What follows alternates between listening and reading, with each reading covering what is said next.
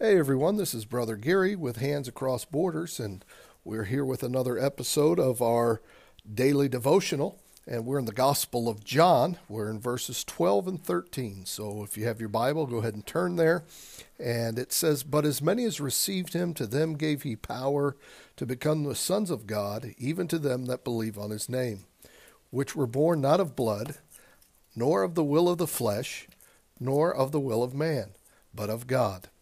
And so what we have seen here in chapter 1 so far is in the beginning was the Word, and the Word was with God, and the Word was God. And so we see that Jesus was God. Then we find out that he's the light that shineth in darkness, and the darkness comprehended it not. And then all of a sudden there's a man comes on scene by the name of John. And he was sent from God, the Bible says this, to be a witness of the true light. And towards verse 10 and 11, we learn that Jesus was in the world, and the world was made by him, but they didn't know him. In fact, he came to his own, and his own received him not. And that is disheartening, isn't it, to his own creation. He created everything that has been created for his glory, and he came back, and his own creation rejected him. And so that would be very depressing to you and I, except for the very first word in verse number 12. It says, "But as many as received him." So it's not totally hopeless. What we are seeing here is this. He says, listen, a lot of people have rejected Jesus Christ, but the ones that didn't. He says, but as many, or whosoever will. It's in the widest of terms, right? It means anyone can come to him, is what he's saying here. But as many as received. And the word received there is using in such a way as taken or accepted. Accepted that what he did on Calvary, that he bore our sins, paid that price, he died, rose again the third day. If you will receive that, if you will accept that as truth, you will receive him. Not an organization, not your good works and all of these things, but as many as received him. Who's him? Jesus and what he did on Calvary. Now he's going to do this, verse 12 tells us. To them gave he power. And what he means with power is the right or privilege to become the sons of God. Even to them that believe on his name.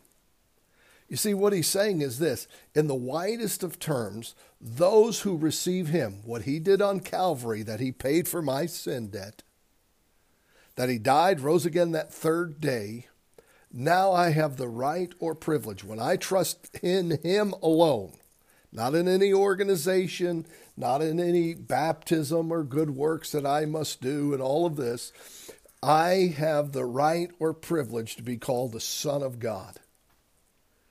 Even to them which believe, to have faith in Christ. See, you and I, we have to accept this. We have to acknowledge this. We have to take this as our own. And notice this in verse 13. Which were born not of blood.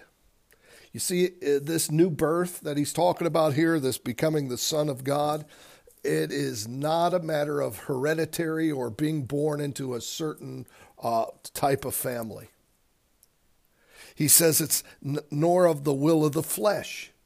It's not by determining in our minds, I want to be a son of God. No, you can determine all day long. I remember listening to a fellow one time said, if you'll just believe, you'll be skinny. And so I believe I never did get skinny.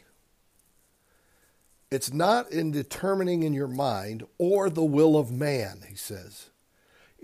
Listen, the meaning of the will of man there is to do for someone else. So I want everybody to go to heaven. I'm sure if you're a child of God, you want everybody to go to heaven also. But you know what? I can't do it for them. They have to take and accept this. They have to receive him, Jesus Christ, to become a son of God. No preacher can talk you into it. You have to do it yourself. He says it's not in the blood. It's not in the will of the flesh. It's not in the will of man, but it is of God. Verse 13. but of God. It is God's gift to man, not man's achievement. You see, this is God's gift to you and I, his son.